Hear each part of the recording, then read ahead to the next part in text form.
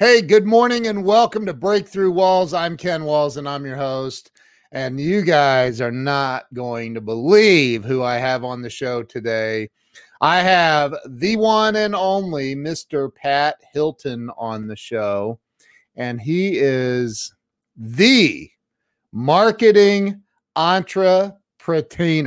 I think I got it right. So, hey, stay with us. We'll be right back.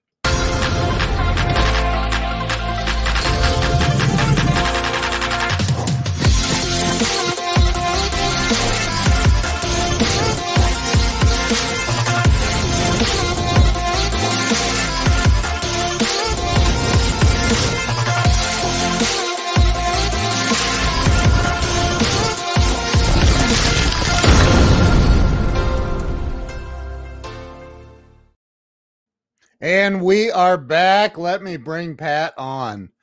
Pat, I saw you dancing backstage, dude. Oh, that's a nice groovy intro there. I like that. Thanks, bro. I appreciate that. So coming from you, that means a lot, for real. That's smooth. I like it. I like it. Thank you. So we have some rock stars already joining us here on the live stream. Pat, I created this show. It's literally been, I think almost, I got to go look, man. I don't know the exact date, but it was April 3 years ago that I created this show. And it's all about helping people get unstuck. Have you ever been stuck in life? Oh yeah. Plenty of times. Sure. So it's about telling your story and kind of sharing how you got through the ups and downs. And so let's start with where you were born and raised. So, St. Louis, Missouri. I'm from St. Louis, Missouri. I grew up, my parents met, I believe, at a Led Zeppelin concert. I think my dad jumped on the hood of the car drunk and met my mom. And she was like, "Oh, I'm never going to date that guy." And here we are 40 years later or whatever it is. So, old school parents, but my dad had a big, huge record collection. And that's why I brought up the Led Zeppelin thing. And so when I was growing up, I used to listen to a lot of like orchestra and jazz music and like Herbie Hancock and Maynard Ferguson and Earth, Wind and Fire and all kinds of really good stuff, the OJs. And, I like the classic rock, your Boston and your Skinner and all this kind of stuff. And it really kind of, gave me a lot of views on culture and how I went about my life was very musical. There's always something playing in my head. And when you're a kid, people tell you you're crazy when you say that out loud. Oh, he's got something playing in his head. There's got to be something wrong with this guy. Plus, he's super hyper. So he's obviously not like everyone else. And so I think that one of the things I learned later in life was that not being like everyone else is good. Being different and being unique makes you stand out. And if you're not standing out in today's marketing world, you're not breaking through walls. And so the whole point of us, people like Ken and I, collaborating and supporting each other is that we lift each other up. And so I appreciate you giving me a platform to come on and inspire others to just be them. And you're your best marketing advice. You can be you better than anyone else. So I always encourage people to embrace that because it can be hard when you're growing up and St. Louis is like a little big town and where everybody knows everybody. And so it can be really challenging to progress when you're in an area where everyone's kind of inside a wall, like everybody's kind of shoved in together and there's a lot of different viewpoints, but everyone wants to kind of walk the line. You don't really want to veer too far off the line or be too wild. And it's just like, I guess I just couldn't help it, Ken. I just couldn't help it.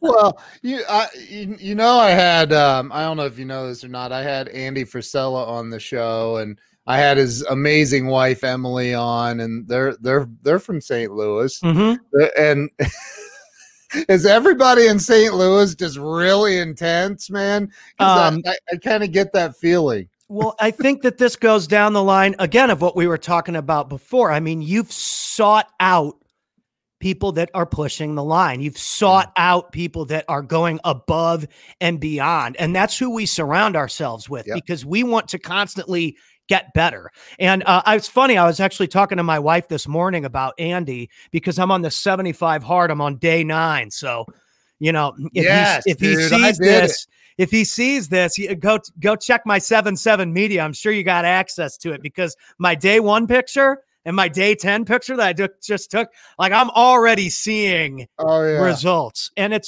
do I have to do that? No. I'm choosing to do that because I want to hold myself to a high standard this year, And so, like you said, there's some intense people, but we look for those people. We look for those challenges. We don't want to be the smartest person in the room. We want to be around people that force us to level up. And so that's the whole point of doing shows like this and to be interviewing people and getting around people is to get that information that we need to grow. And I think today and in this day and age, that's like, it shouldn't be rare, but I guess it kind of is. It is, dude. But let's go back to, I feel like that there's always a person or an event or something in our childhood that kind of pushes us in the direction that, I talk about this all the time, Pat, like, people need to learn how to just be themselves and break free from the freaking programming that somebody else gave them in childhood. What was it in your childhood that pushed you in the direction? I mean, I know you had the music and all of that, but was there anything else that comes to mind, like this person or event? So it's kind of related to music, but it's also kind of related to education. So I went to Clayton grade schools in St. Louis, and they did some good things. They did some things right, and they did some things wrong, just like any education system, right? But one thing that they did right was this band class curriculum that they had.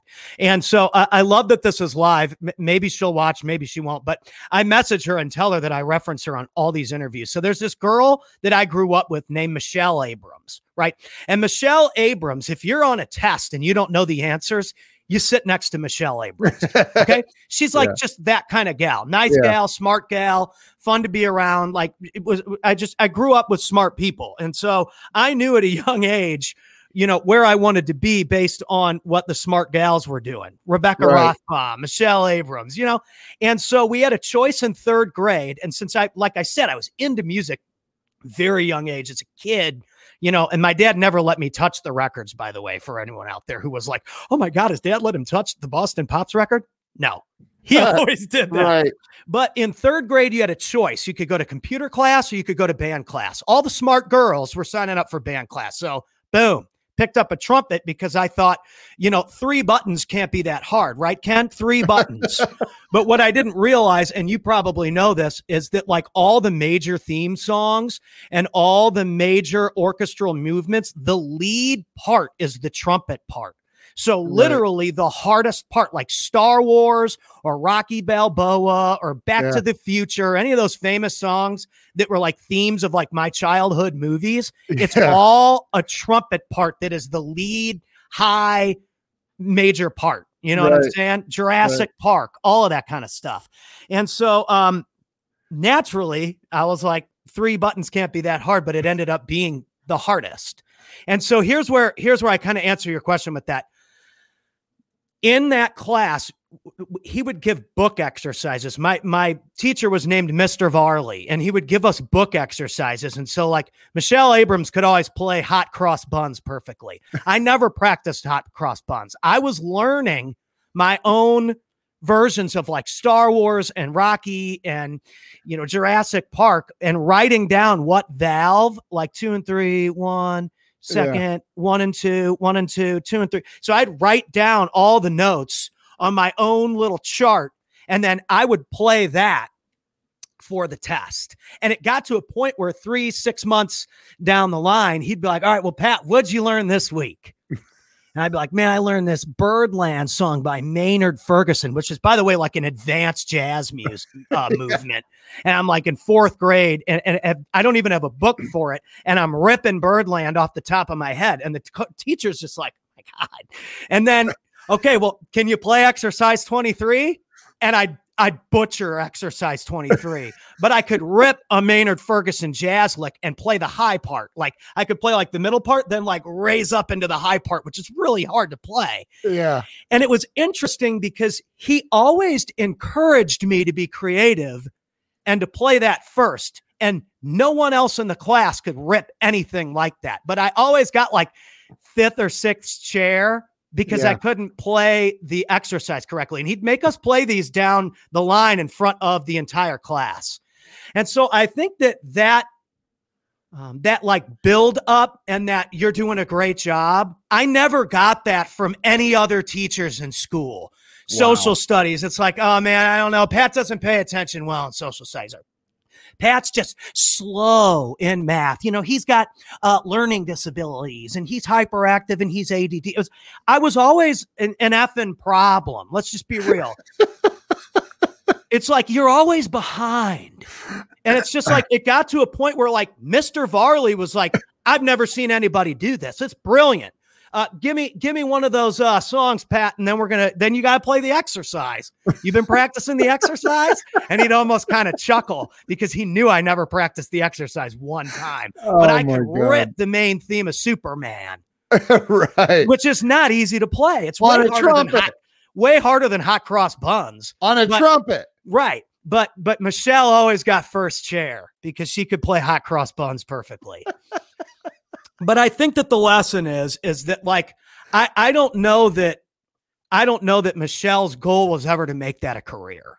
Like she's like a doctor at WashU or something now, which is, we're still friends on Facebook. That's why I always bring her up because I can like send her these clips and stuff and she still supports me. But it's interesting because that's all I wanted to do, man. That was the only positive feedback that I was getting in school. Wow. Was that's what you're great at. And so even out into my 20s and 30s, and like we talked about with the Grant Cardone situation, the way I got a hold of Grant was he posted on his wall, hey, I need to get verified on Instagram. You know, all you hustlers out there, you know, send me a poster, a soundbite or whatever, and I'll post it on my pages. And so I ripped a little Verify Grant on Instagram song. And Elena got it to him. And what do you know? I'm in touch with his team about a potential performance. And, you know, the rest of the story is the way it was. I mean, that's how we kind of came across each other. And so I think that like she just said, Jill, like that Mr. Varley thing, until this day still impacts what I do with my career because he was the first guy that was like, dude, this is brilliant. You don't even have sheet music for this. By the way, valve 2 and 3, that's an A sharp. So you want to make sure that when you're filling out your charts, that's an A sharp. It's not valve 2 and 3. You know what I mean? I'm like, that's my wife, by the way. My wife's watching. No, it's valve 2 and 3, Mr. Var. You learned it backwards. You don't know what you're talking about. And so it was like a joke, but all the way up through 8th grade in this Clayton system. I mean, I could rip anything. Wow. It was amazing. So I also put in the work. I'd sit in the basement and mess it up for hours. Like if you ask my mom what the song Birdland is, she'd be like, oh my God, I can never hear it again and be happy. That's so funny. So you took that through high school and did you go to college? Yeah, so I went to a recording school in Arizona, and so we talked about that too. So I had to eventually have that conversation with my dad. So I went to CBC High School. So I went to Clayton grade schools and CBC High School. If you're a St. Louis person, you understand why I'm referencing all that. Like Andy went to Vianney. Like St. Louis people, it's like, where'd you go to high school? Like I met some girl in Dallas last week and I'm like, where'd you go to high school? And she's like, Ladue. And I'm like, CBC. It's just like a thing in St. Louis. If you're from St. Louis and you're watching, you know what I'm talking about.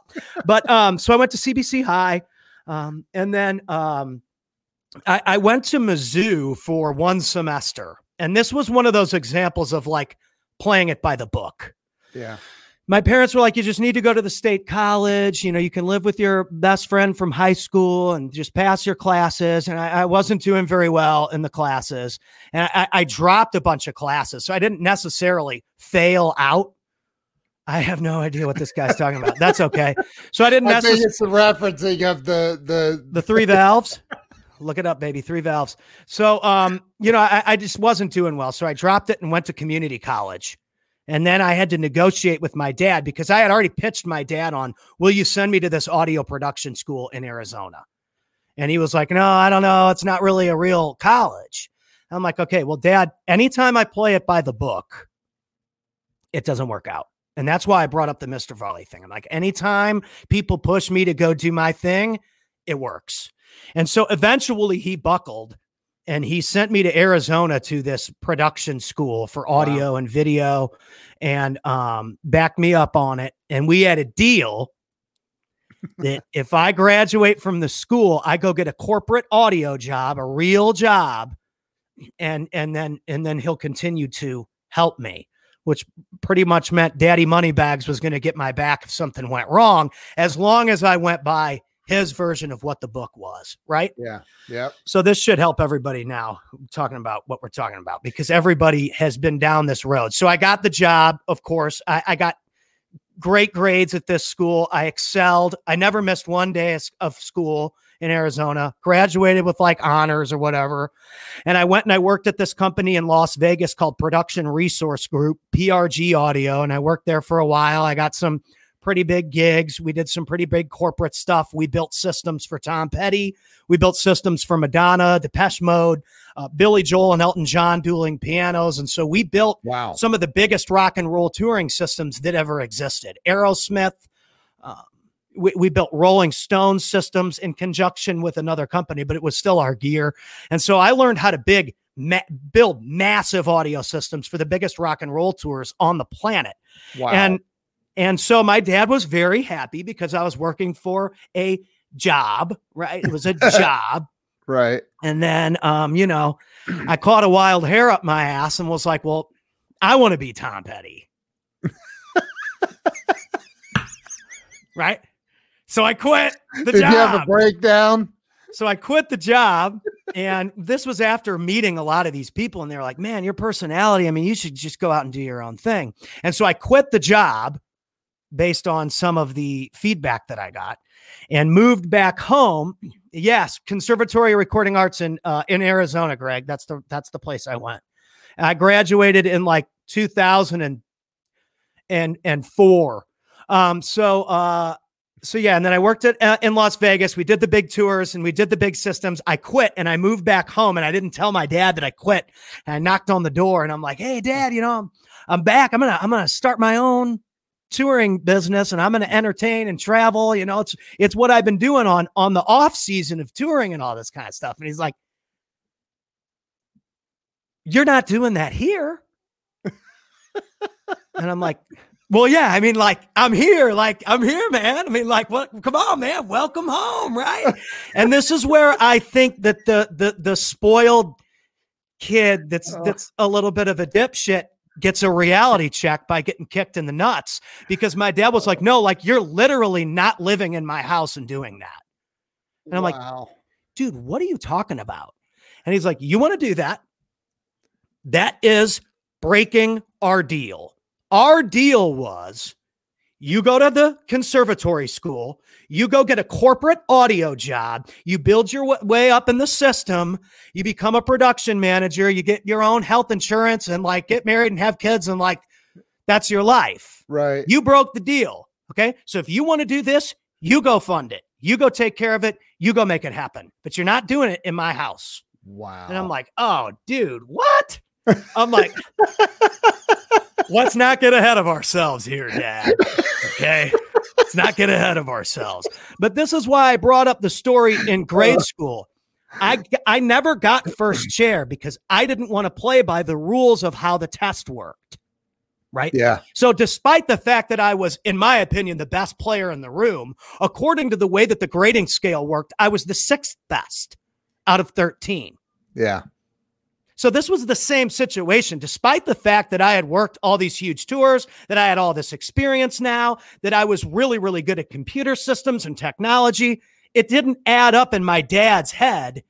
He's like, well, then if you're so great, you go figure it out on your own. And so things got really hard at that point because, I had two choices. I could either go back or I could find some kind of corporate gig using my dad's connections in St. Louis, which I didn't want to work for those people. Right. And so I went and called my friend Brad Griffin, who's on my Facebook page as well. And I said, hey, man, we're going to start a band. And he's like, okay, I'll play bass. And I'm like, I know. And so we started a band, and we literally, I was sleeping on his floor at the time. I had no computer, nothing. I would use his MacBook to learn how to design posters, and boom, we had the best posters in town. I would use his MacBook to like figure out how to draw up little videos, and boom, we had the best promos in town. 3 months later, we had a demo record that we recorded in our friend's garage, and we took our act all the way from St. Louis to Whiskey A Go-Go in Hollywood, and we were getting potential record contracts from, some pretty big companies, and so now a few years later, I decided that, I was pretty much doing most of the work. Brad went and joined the Army, my buddy Brad, so he wasn't in the band anymore. And so I went solo, and I became Pat, the marketing acoustic guy. And I was still sleeping on people's floors, living out of friends' basements, driving all over the country, traveling with Afro Man and Coolio and Cypress Hill as an opening act, and then doing all the marketing, all the ticketing, all the promos for these people. Did you just say Coolio? Coolio. You remember Gangster's Paradise? Of course. Dude, that's why I'm so good at rapping, because I smoked blunts in alleyways with Coolio for years. Is that the genre that you were in? No. I can't see an acoustic rapper. Come on. So no, it wasn't, but I was so good at marketing them and selling out venues with them that I mean, there were times where I was the only dude that looked like me in a venue. Wow. But I would go up there and just with me and a guitar, get people pumped up. So I was kind of like an intro act. It's just like you saw me do at 10X. It was only 10 minutes. Yeah. So that I'd go up there for like 10 minutes. I would mix in like gin and juice and like all kinds of stuff that played to that audience into my repertoire, and then sucker them in and then introduce the main act. Gotcha. So I would get it louder and louder and louder and louder. By 9.5 minutes, they're really feeling good, but it's also time to let go, because as an acoustic performer, it's kind of like background music, but I kind of like made it a show. And so I was pretty much the intro for these guys and the marketing guy. And then so once they came on stage, I would move back into the back and I would DJ for them. So I'd like hang the acoustic guitar on a stand and jump into the back and kick on their song. And then boom, like they were in action. So there was like no break. It like went together. Wow. Dude, it totally worked. Dude, that is freaking awesome. That's why you hear me on Clubhouse rapping and shit, because it's easy. You know what? I don't think I've ever been in a Clubhouse room with you. Maybe. Yeah. I mean, I like kick on beats and like make up raps and like introduce people and like room reset and all that stuff. It's funny. That's awesome. But dude. I had to figure out, how am I going to put all these talents together? Because corporate, I'm a sound guy, essentially. So how am I going to use the sound guy expertise to be an entertainer? But how am I going to be an entertainer and a sound guy if I can't market the show and get people into the audience? I've got to align myself with people that have a built-in audience. And Coolio and my buddy Joe, Afro Man, were the only people that would work with me because I was so out there. Wow, dude. So, dude, those kinds of, rap artists that were like, had super hot hits in like the mid 90s and early 2000s were the guys that were like, dude, we think you're great. Yeah. And so those guys kind of embraced my style, and, they got me way nicer hotel rooms than anybody else. So God bless them. So and they brought me up in the game. You toured with Coolio. Yeah, the Gangster's Paradise. I think I was listening to Gangster's Paradise in like 95, a couple days ago. Dude, it's a legendary track. He murdered that verse. I know, man. It's a shame that Weird Al did that did that Amish Paradise because the Amish Paradise was so good. It kind of took a little heat off old Coolio. I think he's still a little bitter about that. I try to make sure I never bring that up around him. That's funny, dude. But those guys embraced the wildness. They were like, this is so wild. And as long as you keep it to 9 minutes and then jump back to the DJ rig and turn on the track, I don't see why it wouldn't work. And it totally worked. So tell me this, because there's a similar situation I had when I left home at 17, because I was going to go, do the adult thing. I was tired of the rules. And I remember going 3 days without food, and I knock on the door going, "Hey, Mom." And she's like, "Oh no, you wanted to be a man. Now go be a man."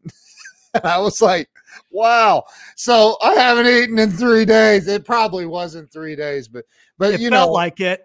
I know that feeling. It was probably like 5 hours or something. I know. You start freaking out like, oh God, I don't have any money and I gotta eat. Die. But so talk about the moment that your dad showed some tough love and said no. How resentful were you in that moment? I was super pissed. And I was like, and again, and that's why I bring it up that, I went to great grade schools, went to a private Catholic high school. He totally paid for me to go to the studio school and all of this kind of stuff. That's why I make sure that I draw that out for people because I had a lot going for me. But I think that as that happened, like the business landscape was changing. It was becoming way less suit and tie and way more alternative. It was becoming way more about like faces of brands rather than just like Coca-Cola and Pepsi and like Ford. It was way more like Justin Timberlake was a brand. Yeah. And like NSYNC and Universal like weren't. Like people were like, now everyone knows Elon Musk owns Tesla.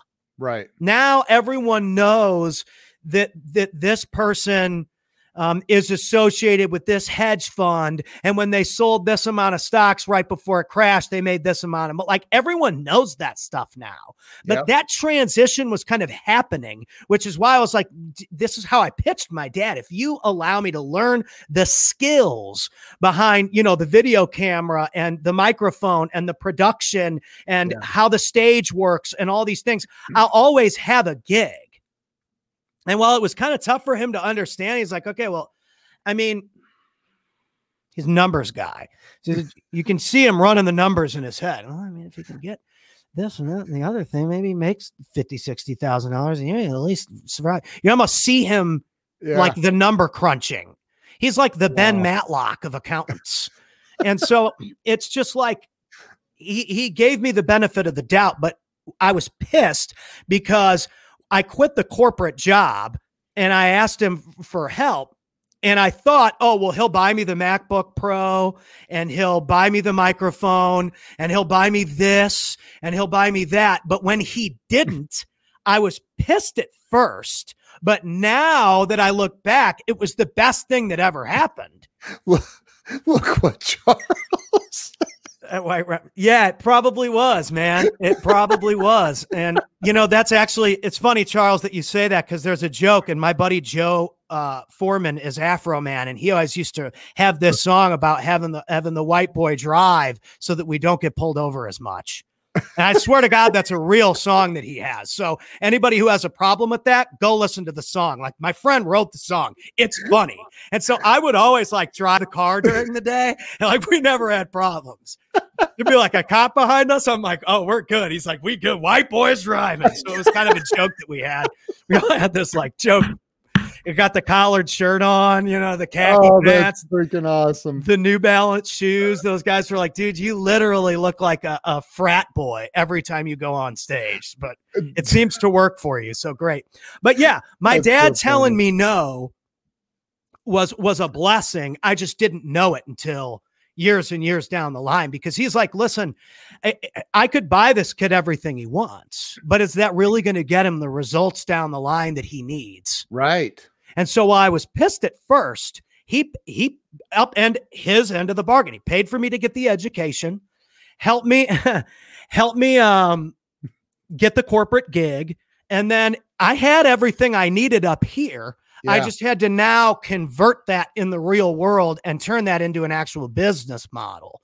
And so that took quite a while because I didn't really know anything about business. I was just a people person.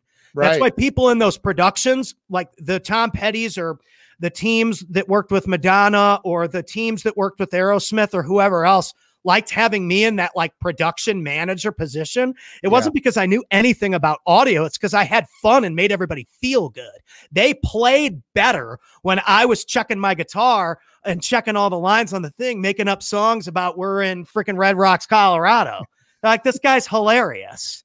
This guy gives us zero stress walking onto that stage, because if it works for his dumb ass, it's definitely going to work for us. He's a great production manager. And so, oh my God, him saying no and forcing me to go against the book was kind of like the challenge that I needed to accelerate and be willing to do anything to get the job done. And that led to me accepting the fact that I had to get out of those bar venues. I had to quit drinking alcohol. I had to quit roasting blunts in the alleyway with the homies. And there's nothing wrong with those guys. They paved the way for me to be successful, and they gave me those opportunities. But that lifestyle, I had to cut it. Yeah. Wow. At 34, 35 years old, I was finally getting around the Cardones and the Brad Lees and the Kevin Harringtons and the whoever else. And it's just like, if you really want to turn this into like an agency, you got to cut out certain things that are toxic to your potential overall success. And so those are decisions you have to make. Was there a time along this? Because you said this was, circa 2004, 2005 ish? So 2004, 2005, I graduated from the Conservatory of Recording Arts and Sciences, and I moved to Vegas. Okay. Yes, dude, Charles, great dad.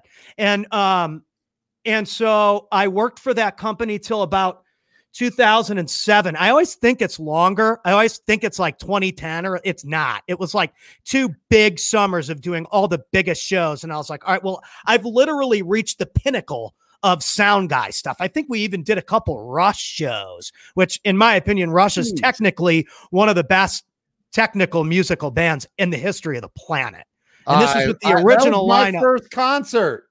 Original lineup with Neil Peart. They shredded my face off, and they were still kind of old, and they busted my face off. It was like 07, summer 07 or something like that. Dude, they were, I saw them in 1984, exit stage left, man. They were, dude, I would actually argue that the guitar player for Rush is one of the most underrated guitar players in the history of rock and roll. Amen. Totally agree. Ridiculous. But my point was that I had gotten around some of the best players and some of the best songwriters and the best personas or characters in the entire industry. And, we did Warped Tour too. And so that's where I met Joe and I met Coolio. They rapped on Warped Tour main stages. Wow. And so, those were the guys that I had access to. So when he dropped the hammer on me and said, hey, I'm not bankrolling this thing, I had to call in the cavalry and be like, all right, well, who can I work with? And this is a lesson for everybody. Who can you call when the game's on the line that's a little bit up here that can help you accelerate your progress to go to here? And that's what I called those guys for. My buddy Coolio has a draw. My buddy Afro Man, they have draws. And so while it might not have necessarily been my quote unquote genre, I had to adapt to that genre, or what happens? It's like I'm dead in the water. So you better figure out how to rap. Dude. Or, and here's the secret, or use something that somebody's already done, remix it a little bit, and then use that. And that's exactly what I did. So I'd play like Gin and Juice. I'd walk out there and I'd start just playing Gin and Juice real slow. And everybody knew that song. Right. And then I'd switch. It was all one song. So I would use the same 4 chords and I would go between like 20 different songs in 9 minutes. So it was like a DJ remix, almost like an EDM DJ would do now. And so I'd play some Gin and Juice, and I'd flip into Blackstreet, No Diggity, and then I'd flip into Usher, Yeah, and like do the Ludacris rap, and then I'd flip back into Gin and Juice. And Fish does this. The Grateful Dead did this really well. They call it sandwiching songs. They call it making a song sandwich. And so I would build these sandwiches. You got a little salami, you got a little bologna, maybe a little bit more salami there. And by the time it got to 8 minutes, I would bring those guy. I am the Joe.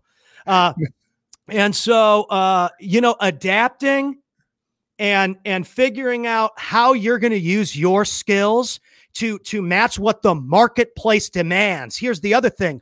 What I wrote and what I sang was not what was hot in the marketplace. What Joe Fro, Afro Man, sang, and what Coolio sang, and what Cypress Hill sang, that was what the marketplace was demanding. That's what those people were there to hear. So how am I going to mold and morph my little acoustic set to match that kind of energy, to match that kind of delivery? Well, I had to kind of sing, rap a little bit more. And so, I was mixing in the Nelly and all this kind of stuff. It was kind of a cover skit. Wow. But I think that's an important thing, because like right now, the live music industry is roasted. It's done right now. But the fact that I transitioned out of those bars, and we were kind of talking about this a little bit before, into running a digital agency where we do podcasting and we're doing micro content for people. I saw my biggest months during the pandemic when the entire California music industry was shut down.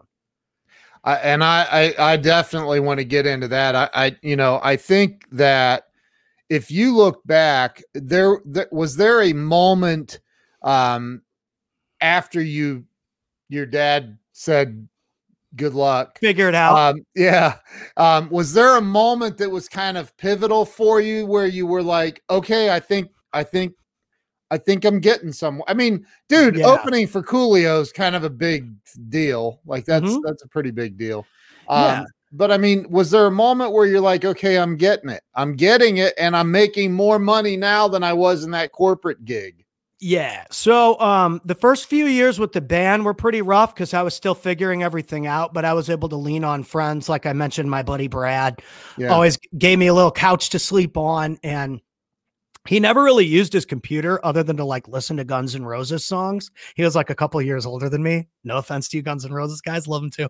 But it was just interesting because he never used his computer to like create marketing or to create audio files or to create photo files or posters or anything. And so I would always like go and I'd look up and do all this research on what we needed to download. And I'd be like, hey man, I mean, this little program is only like $4.99, but dude, look at all the stuff I can make with it. And he's like, you made that? I'm like, yeah, but the free trial's up. And he'd be like, oh dude, just put it on the Apple account.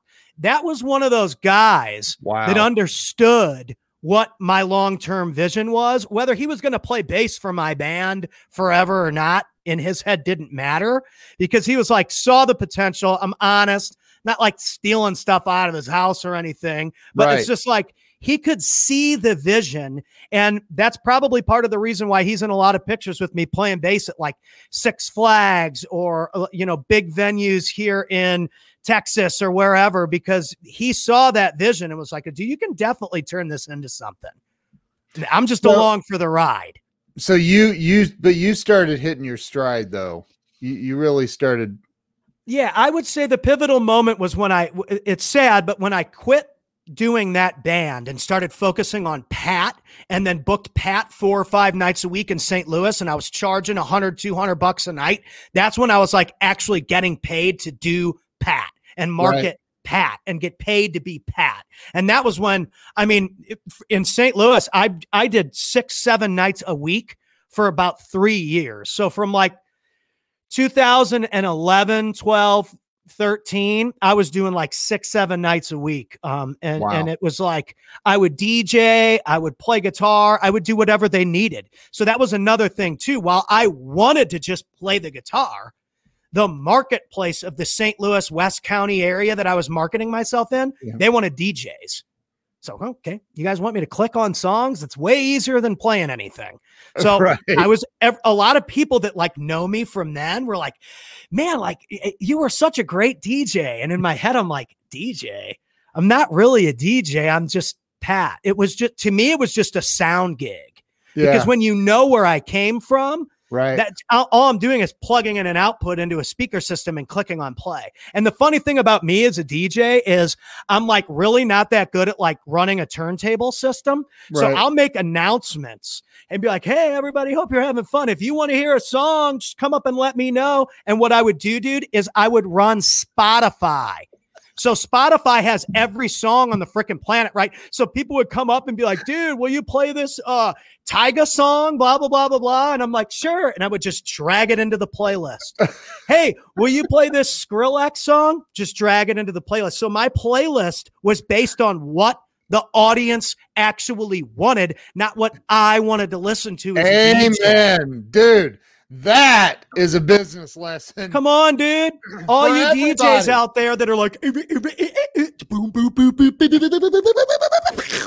people don't want to hear that. They want to hear what they want to hear. Now, if that's part of the song, great. More power to you. But like creators have this problem where they think that what they create has to be what everyone wants, when in reality, people want what they want. And as a creator, your job is to deliver that. That's true for, look, if Grant Cardone, who's done 5 10X growth cons now, if he delivered a bunch of crap that people didn't want or need, right, he wouldn't be doing number 6. No way. He wouldn't. And no so way. it goes for every business, like deliver what your customers want.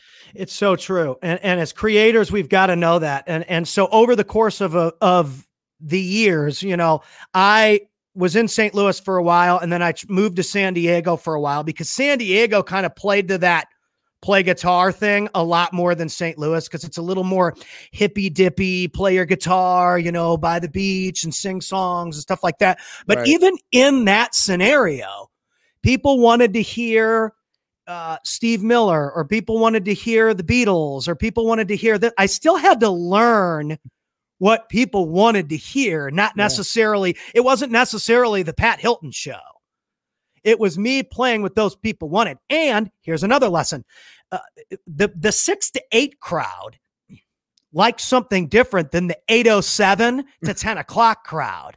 Okay. So like these moms and families would come in. I can't be just effing and GDing and shitting all over the place in the middle of dinner hour. They're never going to have me back. Right. But at like 7:42, when those people left and the drinking crowd came in, okay, well, now it's a free for all. Right. And now I can play the whole Coolio list and the whole Afro Man list. But again, you have to understand what those two different dynamics look like. Yep. Whether you're a DJ or a songwriter or a podcaster or whatever, I'm not necessarily sure that your crowd wants to hear me drop a whole bunch of MFs this whole entire time. So, I'm kind of holding off on that because number one, I understand that it doesn't necessarily fit everything I say.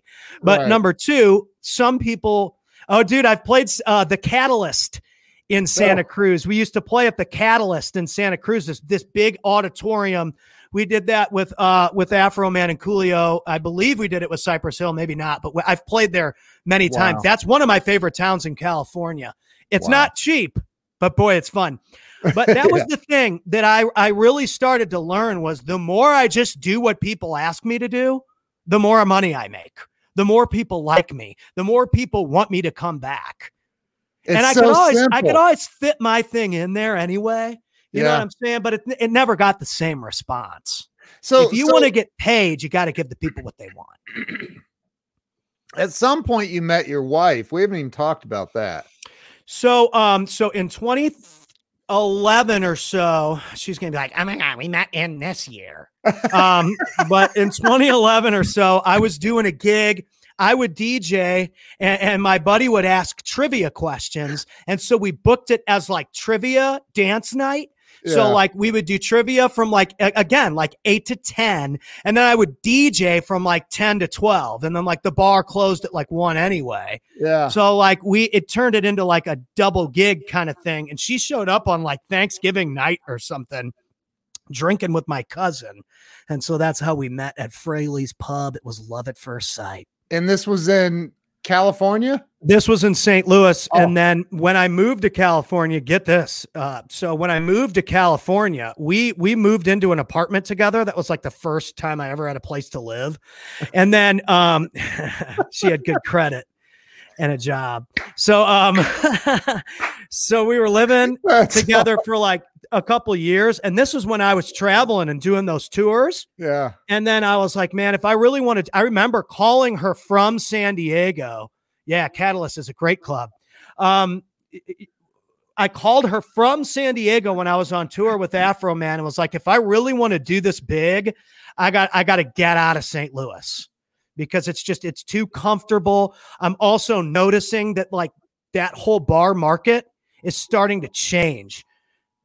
So we're going to have to make some, adjustments here, and we're going to have to figure out what this looks like moving forward. And I just don't think it includes me being in St. Louis right now.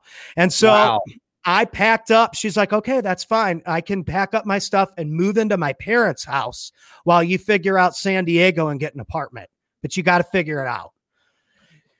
Wow. So I came back home from that tour. This was like 2013. And we packed up all our stuff and moved her into her parents' house. And then I moved out to San Diego and started sleeping on people's floors again to get full-time gigs in California, which after about 3 or 4 months of me crushing every single open mic in San Diego and every farmer's market, I would play the farmer's markets, bro, to make $40 or something and like free food, and got it to a point where I was doing 5 or 6 shows a week. And then she transferred her job out to San Diego and we moved into a place and got engaged. And, we lived in that little 1-bedroom apartment for like 3 straight years till like, I don't know, 2016 or 2017. When was that Growth Con? 2018. Was it 18, 16, 2016? I don't even remember anymore. But the moral of the story was I remember we were living in that little 1-bedroom apartment. She was pregnant with our first kid. And I was like, all right, well, you got to figure out how to get around some high level people or this thing isn't going to last. You've been in this situation before where you had to adapt.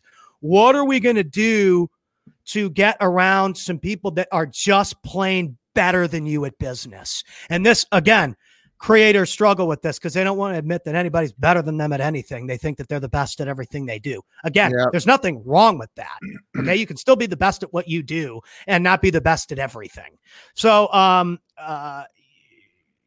anyway, I told you the story of, he posted this thing on the internet of, hey, if you're a creator, make me something on Instagram or whatever. I'm like, oh, this is game over. Picked up the guitar, whipped up a little jingle, played it. I sent it to Elena, and she's the one that got it to Grant, and he shared that all over his pages. It got like hundreds of thousands of views on his channels. And I'm like, oh shit, dude. If I can get on stage at this guy's 10X conference, it is game over. That's the move I need right now. And so I kept making more and more and more and more songs. He kept sharing them. I start calling the office and emailing the office and messaging him on Instagram. And I'm like, dude, you got to let me play. Just let me play the lunch breaks, bro. Let me play 10 minutes on the lunch break when nothing's going on. And he's like, yeah. And he never said no. He's like, hey, man, reach out to Sherry Hamilton or reach out to Dave Robards or he's bouncing me all over the freaking office. Reach out to Steve Spray or whatever. And I'm like, dude, all you got to do is tell me yes. Just tell me yes. And this is where, again, gut check time, right? So my wife's pregnant. I'm trying to close this deal. I'm like a nobody who plays full-time in bar corners in San Diego. And I'm like, oh my God, how am I going to close this guy? Like, I got to close this deal.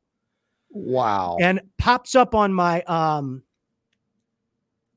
my news feed, it was like an advertisement, like a paid ad. And it was like the Thrive Make Money Matter event is happening in Las Vegas this weekend. And if you buy a ticket to 10X, you get a free ticket to Thrive to see Elena speak in Las Vegas. And I'm like, Las Vegas. Let's see here. San Diego to Las Vegas, 4.2 hours. I'm like, we're driving to Vegas this weekend, baby. Come on. And my wife's like, what are you talking about? I'm like, dude, we're going to drive to Vegas. We're going to break into the event and we're going to close Grant Cardone face to face. She's like, you've lost your mind. You're out of your mind. I'm like, here's the deal. You can stay here and chill and relax. I'll go get the deal done. She's like, no, I'm not sitting here by myself with this baby in my stomach. If we're going to close Grant Cardone, then we're going to close Grant Cardone. And I'm like, yeah. It was like a freaking Braveheart moment. That's when you know you found the right woman.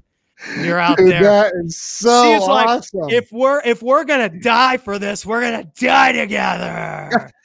So we drove to freaking Vegas. We had no money. We stayed at the shittiest hotel. It's called the Best Western.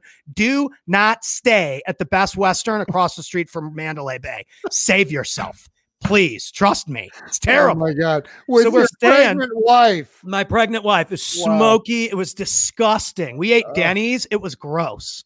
And so we roll into this Hard Rock Cafe joint to close this guy, right? I had messaged Elena earlier in the day so that they didn't think I was completely psycho, even though I am. And I said, hey, we happen to be in Vegas this weekend. I know I've been following up a lot, but I wanted to talk to you guys about me playing at the lunch break. Maybe we could catch up and meet each other. And Elena, being the angel that she is, well, we have a really busy day today, and I do have to speak tomorrow, but we will be at the Hard Rock for a VIP mastermind later this evening. There might be a chance you could catch Grant in between some of his activities then. I'm like, damn it, she likes me. Damn it, she's good. Damn it, you're a good woman, Elena. Yeah. And so we rolled up, right? Since he used to be like, if you're a hustler, come see me, come say hi. He doesn't do that anymore. No, I think this was the final straw for Cardone giving away his location. You give your location away to James Bond, you're in trouble. And so, hey, we're up here at the mastermind at the X amount suite at the Hard Rock Cafe. All the VIPs are here. If you ain't here, you ain't a hustler. Come on. And I'm like, oh, dude, this guy is just throwing me softballs. Wow. I mean, I've been backstage with Tom Petty. I know how to get around in a venue. So my wife and I roll up the escalator, right, to get up to this scenario. And there's like security stacked up at the top of the escalator. And I'm like, oh, goodness gracious. Hey, so I'm actually here. I'm just catching Grant Cardone real quick, and then we're out of here. Blah blah blah blah blah. And they're like, dude, if your name, what's your name? And I'm like, looking at the list. I'm like, Pat Hilton, and he's like, yeah, man, you're not on the list. Looks like you don't have a wristband. I can't let you in. And I'm like, oh God! And we stayed at the Best Western for this. So I go back down the escalator, and my wife's like waiting on the other side of the Hard Rock because it's so smoky. Yeah, right. And she kind of looks at me, and she like gives me one of these, and I'm like, no, guys. She's like, we gotta go. This is ridiculous. And I'm like, oh, dude, this is not going well right now. There's no way. That this is happening. I got to get up there somehow. And my buddy Frank, I hear there's somebody yelling because, again, I played tons of conferences for free up until this point, by the way. Traveled all over playing conferences for free with the guitar. And I hear somebody yelling the name of one of my songs. And I'm like, oh, my God, where is that coming from? And it's my buddy Frank. He's got this big, huge beard, Frank Sell. He's probably on your Facebook page. Yeah. He sells Frank. Like Hustle Coffee or whatever. Yeah. And he's like, dude, what are you even doing here? And I'm like, listen to me, Frank. Okay. Listen. Yeah. He's like, what's wrong with you? Did you start smoking again? I'm like, very calmly, Frank. I need you to take your green wristband off. I need you to put it around my wrist. And I need you to walk with me past that security guy. That guy right there, Brian. Brian is trying to stop God from the plan that he has for my family. And he's like, dude, here you go. He's like, we're on the list. Are you having a problem getting up there? I'm like, all I need to do, Frank, is close Grant Cardone on 10X2. He's like, did you drive all the way here to close Grant Cardone? Because I had already told him months ago at some other conference that I'm going to close Grant Cardone, and he's seen the videos. Like, he knows what's happening. He's like, oh, dude, this is epic. You want me to film it? I'm like, don't film anything. People will see it when I shred the lunch break in half. Right. All I have to do is get to Grant Cardone right now. So he gives me his green wristband. Oh my God. Ocean's 11 style. I roll past security, like in his mob of people that are on the list. I'm like, whoop, whoop. Oh, can't see me now. See me now. Can't see me now. Whoa. And so I'm in there hiding behind like a pillar, like with my like back to the pillar. And I see them like 3 minutes later come out of the mastermind room, and I just pop out from behind the pillar, and I'm like, Uncle G, what's up, man? It's Pat Hilton, dude. I'm here to talk to you about the lunch break.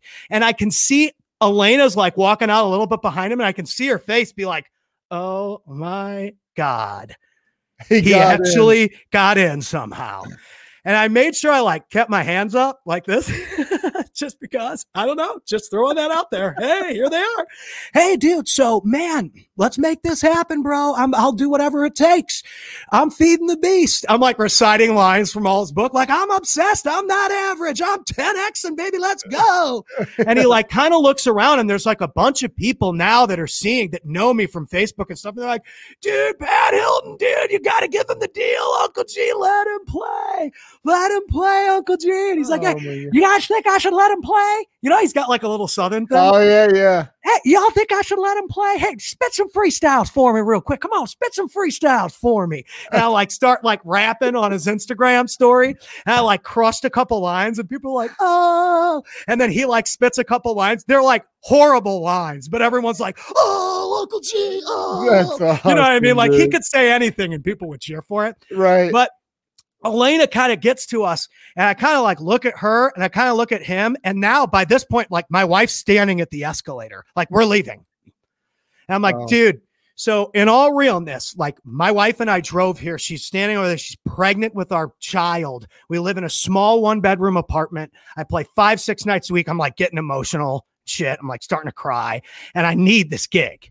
Nobody takes my thing serious. You said the songwriting thing was brilliant. I've been doing this since I was a little kid, dude, making up songs and learning theme songs and stuff. And like, this is it. Like, I just know that if you give me this opportunity just to play the lunch breaks, people will take me seriously. It'll change the trajectory of not only my business, but my entire life. Wow. And I kind of looked at her, and she kind of looked at him and looked back at me and like gave me one of these. And I'm like, what does any of this mean? She's like, I just love what you're doing. And he kind of looked at her again. She was like that whole, are you going to tell him yes? And he was like, hey man, you got the gig, man. You got the gig. And he gave me the damn gig, and he let me play. I didn't have a contract. I didn't have a contract or anything, just a handshake. I took a quick picture with him. I thanked him, and I left. Wow. By my word, all I'm here to do is close this deal. That's awesome. You know, my wife had to walk through the whole smoky hotel. This is what it takes, dude. This is what you talk about. And so I got the deal. I played that gig. I got sober because I was still playing in the bars, drinking and smoking a ton of weed. I'll just be real with it. Yeah. Then I'm over 920 days sober now. And my digital marketing agency, we're doing, you know, we're going to do 6 figures this year, which for me, that's a huge step.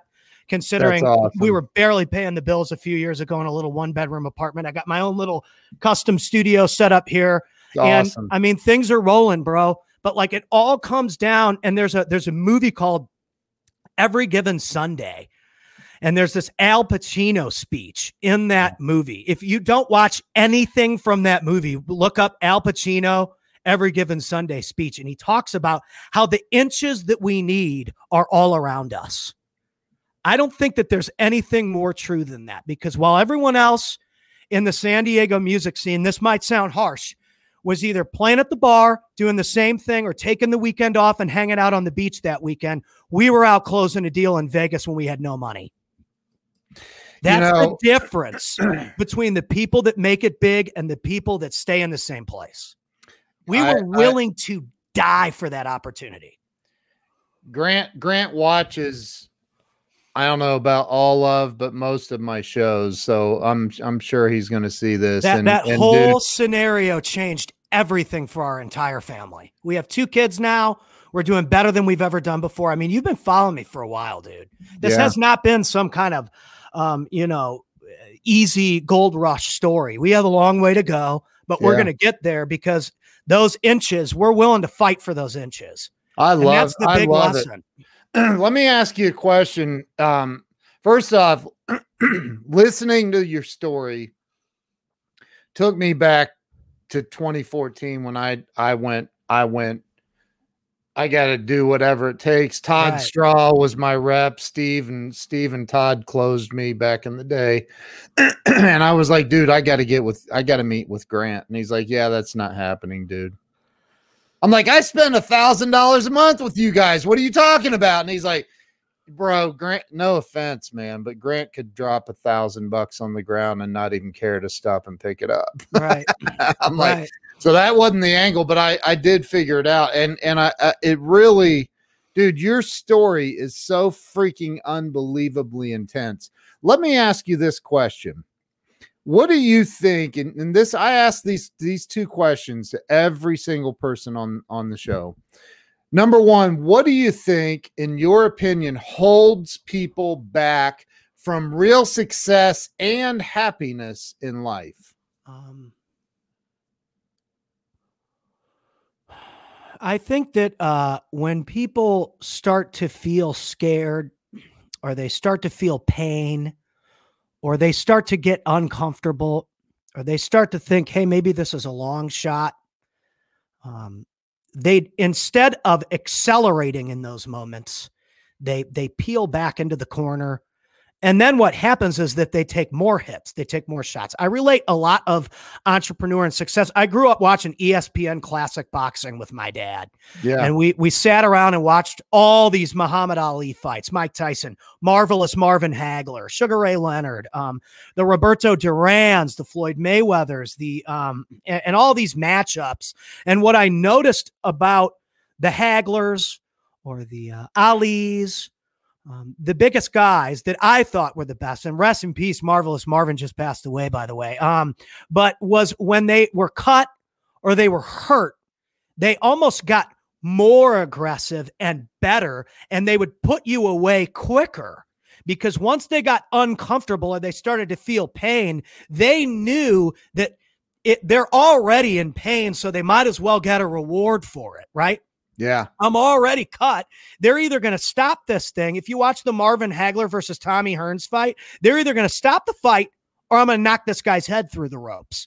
And I think that that's the way we have to think, is that, like, when you're hurt or you're down on cash, the only way out of that is to accelerate and to find solutions. Going back into the corner and hiding and covering up is not the solution. You've got to land more punches. You've got to put points on the scoreboard. And I think that people get scared and they cower in the corner instead of saying, okay, well, hit me a couple more times, because the one I'm going to hit you with is going to end this entire thing. And so that was the way I always looked at it, is, okay, well, if you're at this level and you're sucking, well, that means you got to go to this level. And then you get to that level and you're like, all right, well, this is starting to suck again. And then that level almost goes back to, well, this is only like a 4 of my potential. And so then you raise it up a little more, but then that struggle kind of starts to come back. Cause with it's like an old Notorious B.I.G. line, like more money, more problems, more success, more issues, more pain, more resilience. Like, the more hits you take, the better you get at shaking off those punches or rolling off those punches in life. And the harder of a blow you're able to deliver as a power shot. And so I think that it's all about momentum. I had already built a ton of momentum going into meeting that dude. I had closed Madonna's team, Tom Petty's team, the Aerosmith team on just Pat.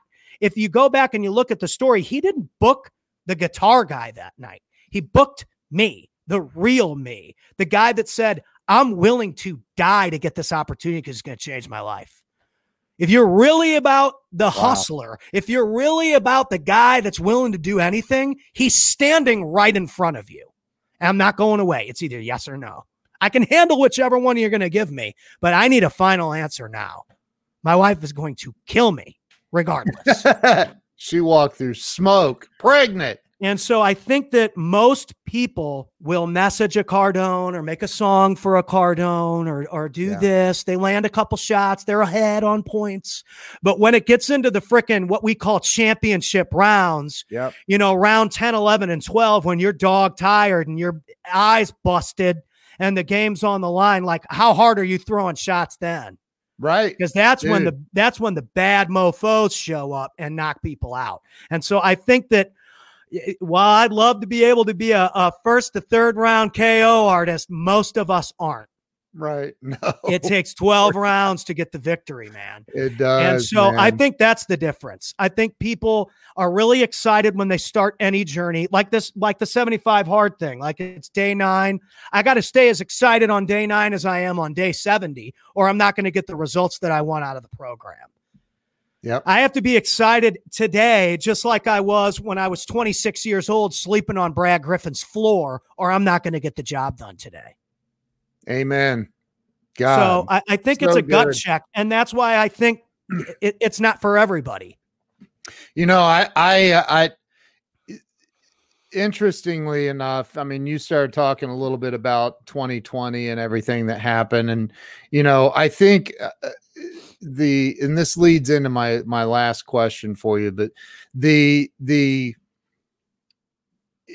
I remember a time when one of my employees walked in my office and said, "Hey, there's a dude looking in the windows of your SUV out in the parking lot." And I'm like, "Bro, you're like 3 times my size. Go out there and kick his ass." I mean, why are you telling me? And he goes, "Well, he's got it blocked with his tow truck." I was like, "Oh, no." And it was like this bad day, man. I'll never forget that moment. Like all my employees were getting paid, but I wasn't. And I'm sitting there going, this life is over. Like this sucks. Right. And, you know, a lot of people in 2020, man, they crashed and burned. The suicide rates went through the freaking roof. And, you know, there's still residual problems for people. Absolutely. What do you say to somebody that's barely hanging on by a thread and they're saying, "Pat, I've done everything I freaking know how to do and it's not working. I can't feed my family. I'm struggling. My car was repoed. The electric's getting shut off." What would you say to that person to give them hope to get them through to the next moment? Well, something that you said I think is important. I think that sometimes we feel like we've done everything. I think there's always something else that we can do. So while I've been in that situation where I've done everything with this guitar thing, I played at the 10X event, I did this and that and the other thing. Okay, well, what have you done with the podcasting thing? What have you done with offering social media management? You're clearly really good at managing your social media, or you wouldn't have gotten those gigs. Sometimes you have to like look at what you haven't offered and make that the offer. There's a skill or a strength that you have that you are overlooking because to you, maybe it just feels like a routine or just something that you do as a habit. It's just something I got to do. Well, it's something everyone has to do. Everyone should be updating their social media and everyone should be on interviews like what Ken's doing. Everyone should be doing this. I was already doing it as a musician, live streaming. Why don't I take this, put myself in a corner box and start talking about real estate, which I know nothing about, with an expert that can answer people's questions. And now all of a sudden I took myself from broke musician to paid producer. You've got to think in those situations, what's the solution? What am I doing that did work, that got me here? And how can I utilize that skill, but just shift it over 2, 3, 4%? And now, boom, you blow through the hole because the hole's here. The hole's here. It's stopping you. The obstacle's here. How do I get around it? Just a little shift, man. Little shit. Now you can see my face. Now you can't. If I keep hammering here, this isn't working. You can't see me. This isn't working. You can't see me. But I'm like, okay, well, what if I just shift just a little bit over to here? Well, now the vision, it opens up and you jump through. So this is something Brad Lee taught me, by the way, is that sometimes you've got to set things down to pick up the next thing that's coming to you. And so for me, that was the guitar. This guitar thing's great, dude. You're awesome. I mean, you can like pick up a guitar and like make a song up. Like it's crazy, but I think you're kind of hanging on to it a little too much.